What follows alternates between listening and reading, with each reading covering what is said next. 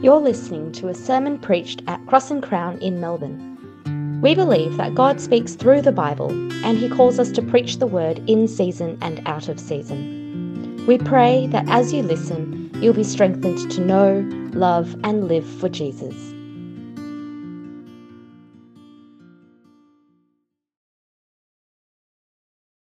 Here at Cross and Crown, we believe that the Bible is God's word to us, and when we read the Bible, we are hearing God speak. We're working our way through quite a long passage again today. The passage is taken from 1 Samuel chapter 18, verses 6 to chapter 19, verse 24. I'll be reading from the CSB version. Please follow along in your own Bibles, and the passage will also be displayed on the screen. As the troops were coming back when David was returning from killing the Philistine, the women came out from all the cities of Israel to meet King Saul, singing and dancing with tambourines, with shouts of joy, and with three-stringed instruments. As they danced, the women sang, "Saul has killed his thousands, but David his tens of thousands." Saul was furious and resented this song. "They credited tens of thousands to David," he complained, "but they only credited me with thousands. What more can he have but the kingdom?" So Saul watched David jealously from that day forward. The next day, an evil spirit sent from God came powerfully on Saul, and he began to rave inside the palace. David was playing the lyre as usual, but Saul was holding a spear, and he threw it, thinking, "I'll pin David to the wall." But David got away from him twice. Saul was afraid of David because the Lord was with David but had left Saul. Therefore, Saul sent David away from him and made him commander over 1,000 men. David led the troops and continued to be successful in all his activities because the Lord was with him. When Saul observed that David was very successful, he dreaded him. But all Israel and Judah loved David because he was leading their troops. Saul told David, "Here is my oldest daughter Merab. I'll give her to you as a wife if you will be a warrior for me and fight the Lord's battles." But Saul was thinking, "I don't need to raise a hand against him. Let the hand of the Philistines be against him." Then David responded, "Who am I and what is my family or my father's clan in Israel that I should become the king's son-in-law?" When it was time to give Saul's daughter Merab to David, she was given to Adriel, the Meholathite, as a wife. Now Saul's daughter Michal loved David, and when it was reported to Saul, it pleased him. "I'll give her to him," Saul thought. "She'll be a trap for him, and the hand of the Philistines will be against him." So Saul said to David a second time, "You can now be my son-in-law." Saul then ordered his servants, "Speak to David in private and tell him, 'Look, the king is pleased with you and all his servants love you. Therefore you should become the king's son-in-law.'" Saul's servants reported these words directly to David, but he replied, "Is it trivial in your sight to become the king's son-in-law? I am a poor commoner." The servants reported back to Saul, "These are the words David spoke." Then Saul replied, "Say this to David, 'The king desires no other bride price except 100 Philistine foreskins to take revenge on his enemies.'" Actually, Saul intended to cause David's death at the hands of the Philistines. When the servants reported these terms to David, he was pleased to become the king's son-in-law.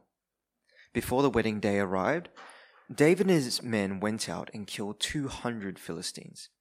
He brought their foreskins and presented them as full payment to the king to become his son-in-law. Then Saul gave his daughter Michal to David as his wife. Saul realized that the Lord was with David and that his daughter Michal loved him, and he became even more afraid of David. As a result, Saul was David's enemy from then on. Every time the Philistine commanders came out to fight, David was more successful than all of Saul's officers, so his name became well known. Saul ordered his son Jonathan and all his servants to kill David, but Saul's son Jonathan liked David very much. So he told him, "My father Saul intends to kill you. Be on your guard in the morning and hide in a secret place and stay there.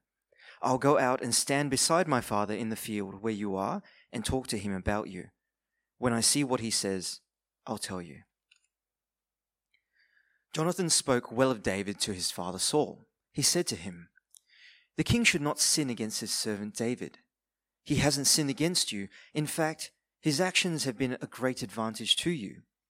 He took his life in his hands when he struck down the Philistine, and the Lord brought about a great victory for all Israel. You saw it and rejoiced. So why would you sin against innocent blood by killing David for no reason?" Saul listened to Jonathan's advice and swore an oath. "As surely as the Lord lives, David will not be killed." So Jonathan summoned David and told him all these words. Then Jonathan brought David to Saul, and he served him as he did before. When war broke out again, David went out and fought against the Philistines. He defeated them with such great force that they fled from him. Now an evil spirit sent from the Lord came on Saul as he was sitting in his palace holding a spear. David was playing the lyre, and Saul tried to pin David to the wall with a spear. As the spear struck the wall, David eluded Saul, ran away, and escaped that night. Saul sent agents to David's house to watch for him and kill him in the morning. But his wife Michal warned David, "If you don't escape tonight, you will be dead tomorrow." So she lowered David from the window, and he fled and escaped. Then Michal took the household idol and put it on the bed, placed some goat hair on its head, and covered it with a garment. When Saul sent agents to seize David, Michal said, "He's sick." Saul sent the agents back to see David and said, "Bring him on his bed so I can kill him." When the agents arrived, to their surprise, the household idol was on the bed with some goat hair on its head. Saul asked Michal, "Why did you deceive me like this? You sent my enemy away, and he has escaped." She answered him, "He said to me, 'Let me go. Why should I kill you?'" So David fled and escaped, and went to Samuel at Ramah, and told him everything Saul had done to him. Then he and Samuel left and stayed at Naioth. When it was reported to Saul that David was at Naioth in Ramah, he sent agents to seize David. However, when they saw the group of prophets prophesying with Samuel leading them, the Spirit of God came on Saul's agents, and they also started prophesying. When they reported to Saul, he sent other agents, and they also began prophesying. So Saul tried again and sent a third group of agents, and even they began prophesying. Then Saul himself went to Ramah. He came to the large cistern at Seku and asked, "Where are Samuel and David?" "At Naioth in Ramah," someone said. So he went to Naioth in Ramah. The Spirit of God also came down on him, and as he walked along, he prophesied until he entered Naioth in Ramah. Saul then removed his clothes and also prophesied before Samuel. He collapsed and lay naked all that day and all that night. That is why they say, "Is Saul also among the prophets?"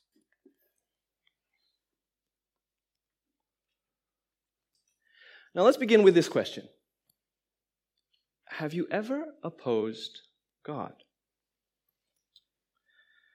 Now, if you're not a Christian, maybe you'd say you don't really oppose God. It's just that you don't believe in Him, which is fair enough. But there should have been something, I guess, you've heard about God from Christians, perhaps, that you resist, right? Maybe it's His judgment, maybe it's His laws, or His allowance of suffering. Even for those of us here who are Christians, there are still times where we oppose God, aren't there? Probably more often than we'd like to admit. There are certain sins we'd like to keep, certain people we'd like to continue to begrudge, and certain parts of our lives that we'd like to withhold. Well, friends, this is the theme that we have the privilege of exploring today. because today we get to explore Saul's opposition of David, God's king. Now, have you ever wondered why we often oppose God, even as Christians? Well, for Saul, there's this refrain that we hear throughout this passage. It's that Saul was afraid of David because the Lord was with him. Which is actually quite strange, because usually the presence of the Lord brings about blessing, particularly throughout 1 Samuel. When the Lord was with Samuel, Israel was blessed by his leadership and guidance. When the Lord was with Saul, he won his battles against Israel's enemies. And in the last chapter, the Lord was with David and empowered him to defeat Goliath. Yet here, the Lord being with David terrified Saul. Why?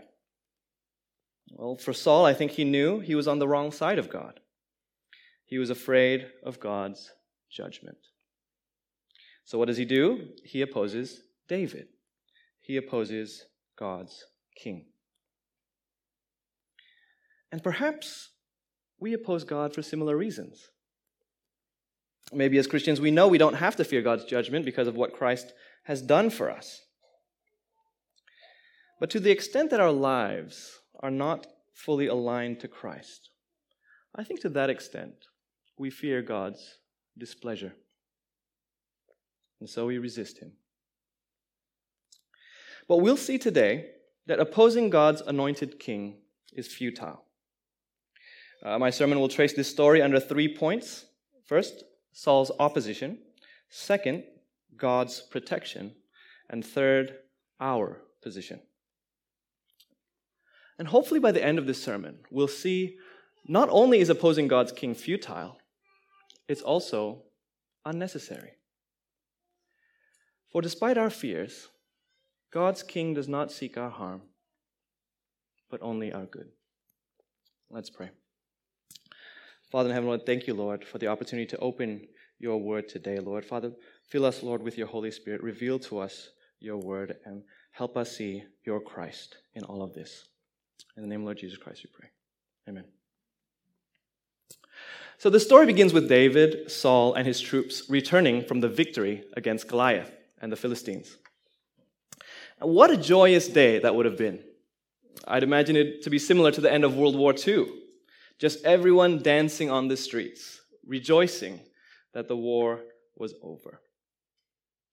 It was a joyful occasion for everyone, except one person. You see, when they wrote the song to commemorate this victory, the women highlighted David's valor more than Saul. Saul has killed his thousands, but David his tens of thousands. Now, it's one thing to be reminded that someone is better than you, but to have it put into a particularly catchy tune and sung by the whole kingdom must have been particularly grating for Saul. Now, I know we don't listen to the radio anymore, but can you imagine being Saul, turning on the radio in the morning and this song pops up? Our number one hit this week for the 20th week in a row, 10,000 Reasons. David is better than Saul. He has to listen to it again on his way to the palace. Must have been so infuriating. But we've all felt jealous or envious, haven't we? We kind of understand how Saul feels. It could have been at a wedding where you were once again the guest or the bridal party, but not the bride or groom. Or it could be when you caught up with your friend and you realized how much better they're doing in life compared to you. And it's interesting how jealousy and envy work, isn't it? It's actually this negative emotion that arises not because anything is actually happening to you, anything bad or anything, but because someone else is being blessed. Something good is happening to someone else, but it's not happening to you. And you resent that, like Saul resents it. And sometimes to justify our resentment, we start magnifying that person's flaws. We tell ourselves, hey, this person doesn't deserve this blessing. They don't deserve the life that they have. They don't deserve their looks, their treasure, their success, or their spouse. Why are they blessed, but not me? So our jealousy slowly turns into resentment towards the person. But that's the problem, right? Why does God bless them and not me? I'm not less deserving than them. Why is God so unfair? So in jealousy, we not only begrudge the person for their blessing, we subtly begrudge God, the giver of those blessings. You see, Saul's trigger for opposing David isn't some tragedy Saul experienced or him being mistreated by David in any way. Saul's trigger for his opposition to God's king was jealousy. A victory won by David for him and his kingdom. Look at what ticked him off in verse 8. They credited tens of thousands to David, but only credited him with thousands. He didn't get the credit that he wanted. Which is interesting because given last week's story, I think David deserved that credit, don't you? It's not like David cut the queue to kill Goliath. Israel was shaking in their boots for 40 days before David came.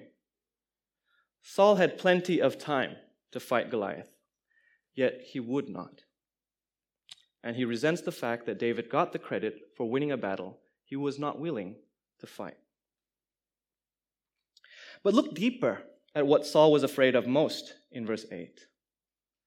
What more can he have but the kingdom? Ever since Samuel prophesied over Saul that someone would replace him, Saul was afraid that he would lose his kingdom. So Saul watched David jealously from that day forward. Because the kingdom can only have one king. And that's what happens with us when it comes to jealousy, right? It triggers our deep-seated fear of loss. Saul was afraid that with people's affection going towards David, somehow they would stop loving him. And if he lost the love of the people, he would also lose his throne. And I think that's why we feel jealous sometimes. We're afraid that if others are loved more because of their success, then we will be loved less. We're afraid that another person's rise leaves us unloved.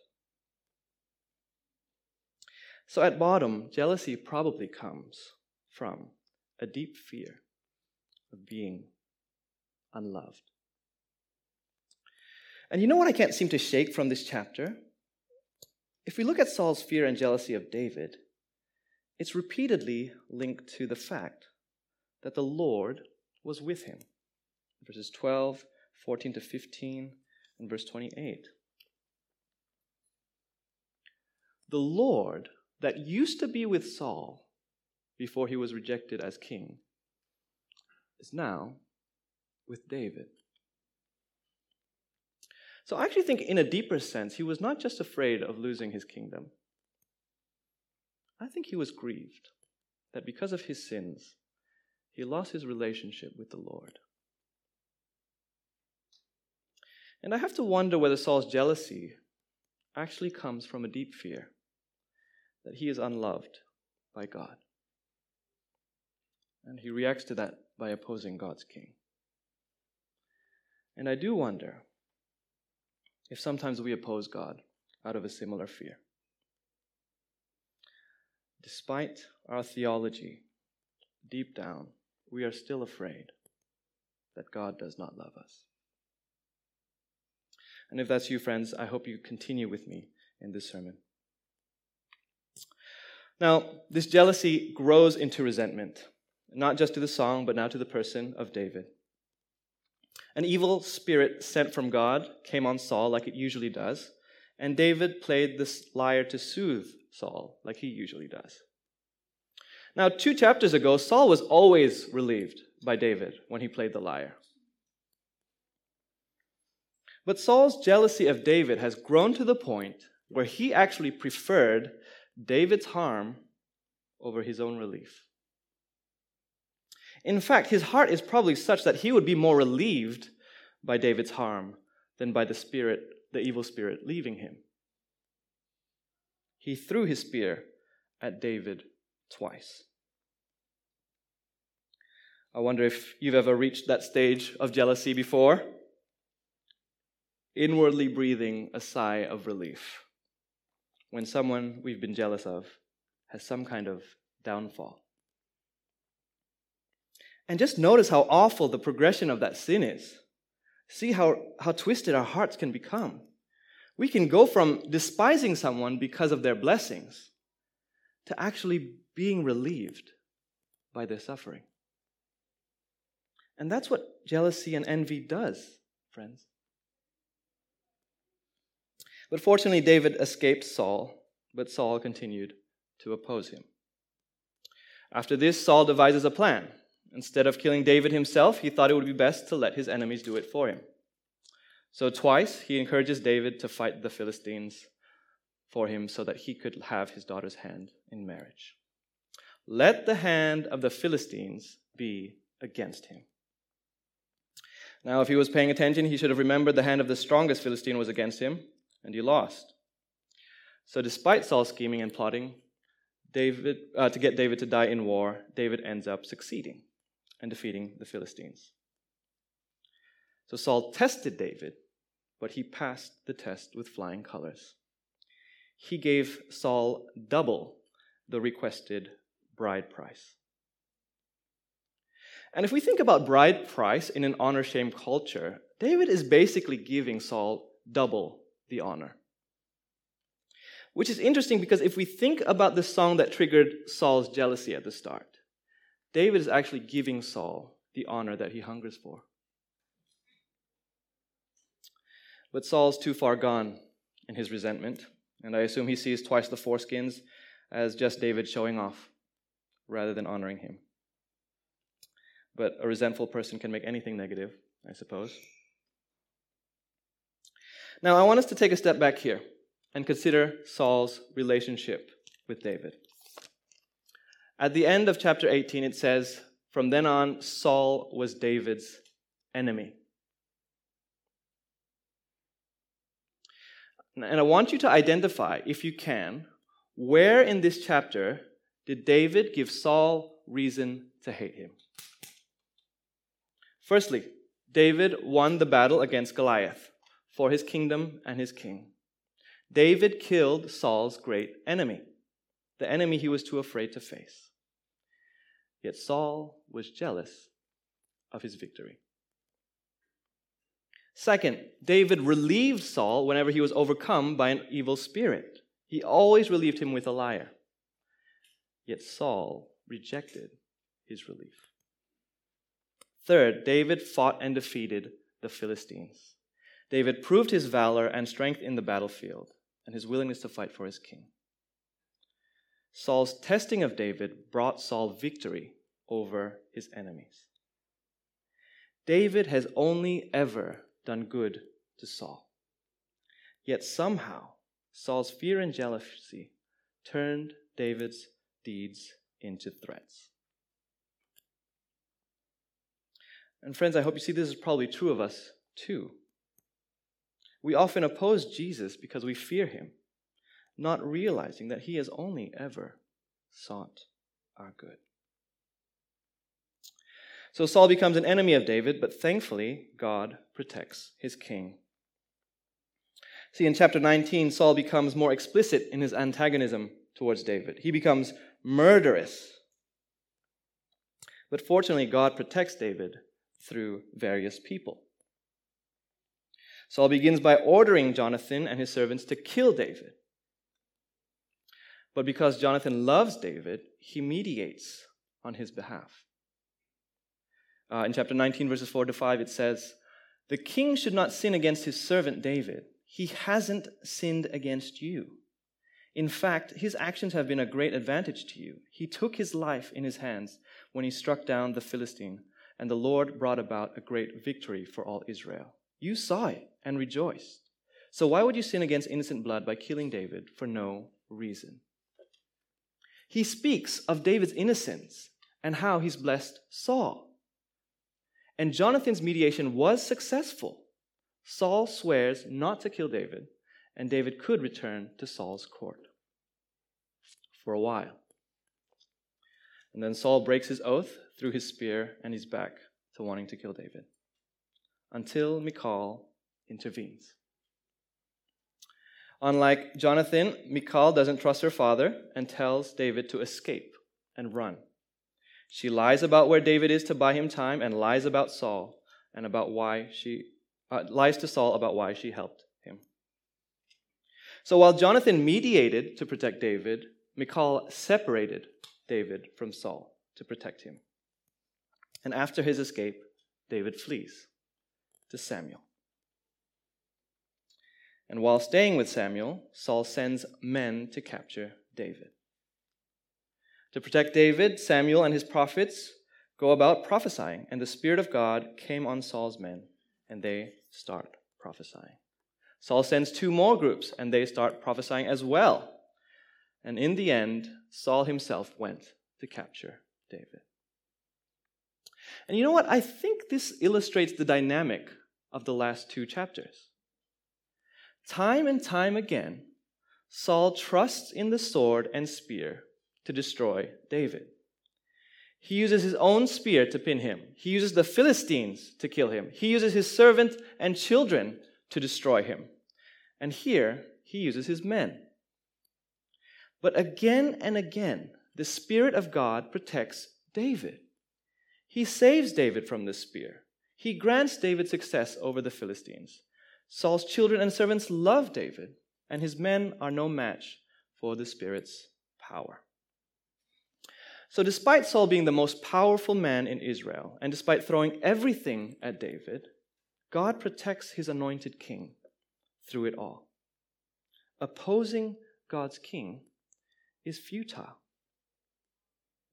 And something interesting actually happens with Saul at the end of this story. Look at verses 23 to 24.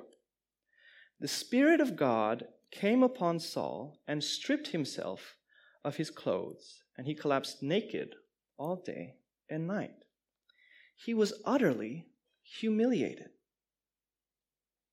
And what's interesting is these verses are actually reminiscent about the first time the Spirit of God came upon Saul. In 1 Samuel 10, verses 9 to 11, it says this: When Saul turned to leave Samuel, God changed his heart, and all the signs came about that day. When Saul and his servant arrived at Gibeah, a group of prophets met him. Then the Spirit of God came powerfully on him, and he prophesied along with them. Everyone who knew him previously and saw him prophesy with the prophets asked each other, "What has happened to the son of Kish? Is Saul also among the prophets?" And from there he went on to fight and win against the Ammonites. So the first time the Spirit of God came upon Saul, it was to anoint him as king. And here, the last time the Spirit of God came upon Saul, it was to strip him of his kingship. He literally stripped himself of his royal robe. And such is the judgment that awaits those who oppose God's king. Now, we can live our lives the way we want to. We can refuse his victory, refuse his relief, and keep testing his mercy. But one day, those who oppose God's king will be stripped and shamed for their sins and disobedience. Now, where do we find ourselves in a story like this? Do we gloat because we're like David, aligned with God's purposes? Or maybe you were here last week and remember we're not the hero of this story. But at least we're like Jonathan. We're aligned to God's king. Do we boast that we've bet on the right horse and will be vindicated at the end? Or should we despair because we're like Saul?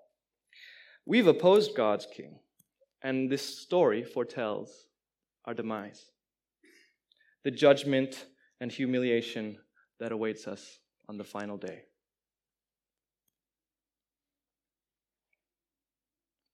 Would it surprise you, friends,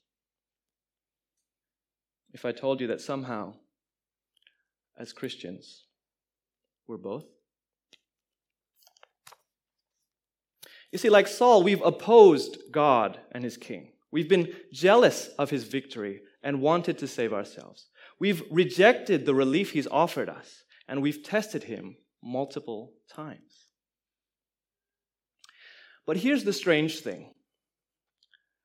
Despite all this, somehow, though we are like Saul in our opposition to God, we are like David in our enjoyment of God's protection. We don't suffer the consequences Saul suffered. The question is why? How does that even work? How is this even possible? Well, the answer lies with a descendant of David, a son of David, if you will. His name is Jesus Christ. You see, like David, people envied Jesus to the point of wanting to kill him. And like David, people rejected the grace and relief that Jesus offered them. And like David, people tested his power and strength. Like David, they opposed Jesus despite Jesus only blessing and doing good to them. However, unlike David, Jesus was not protected. You see, nobody mediated for Jesus against the Pharisees, the Sanhedrin, and nobody mediated for Jesus against Pilate. Nobody separated Jesus from those who want him killed. And instead of those who opposed him being humiliated, Jesus was the one humiliated. He was the one who collapsed and lay naked all day at the cross. The question is, why? Why, if Jesus is God's king, did he experience the opposition and persecution that David experienced, but not God's protection over him? Why did God not protect Jesus like he did David?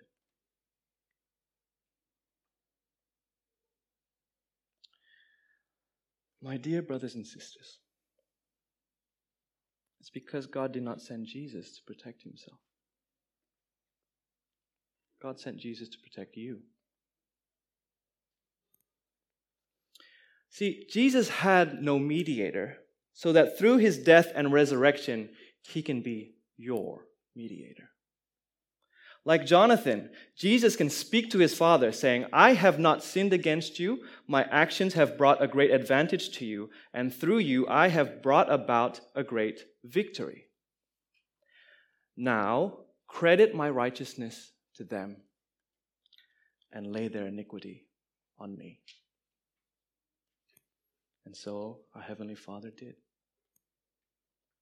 And Jesus' mediation was not just temporarily successful like Jonathan, but permanently successful. Now there is no more enmity between you and God, despite your sin. And nobody separated Jesus from his enemies so that he could separate you from yours.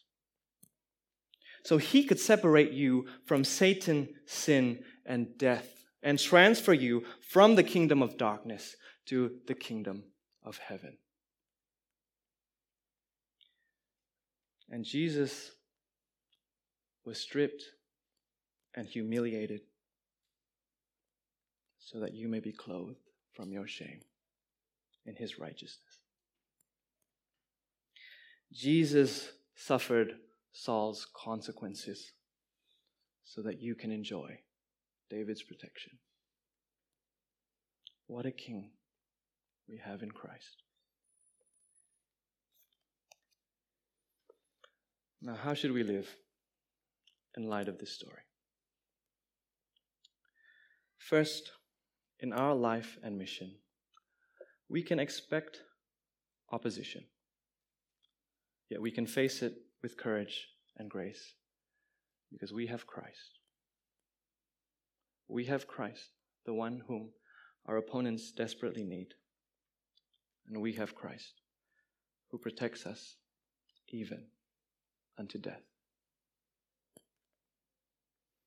Second, we need not be jealous or envious of others because we have Christ. We have a treasure greater than all the treasures of this world combined. We have a love greater than any man or woman can offer.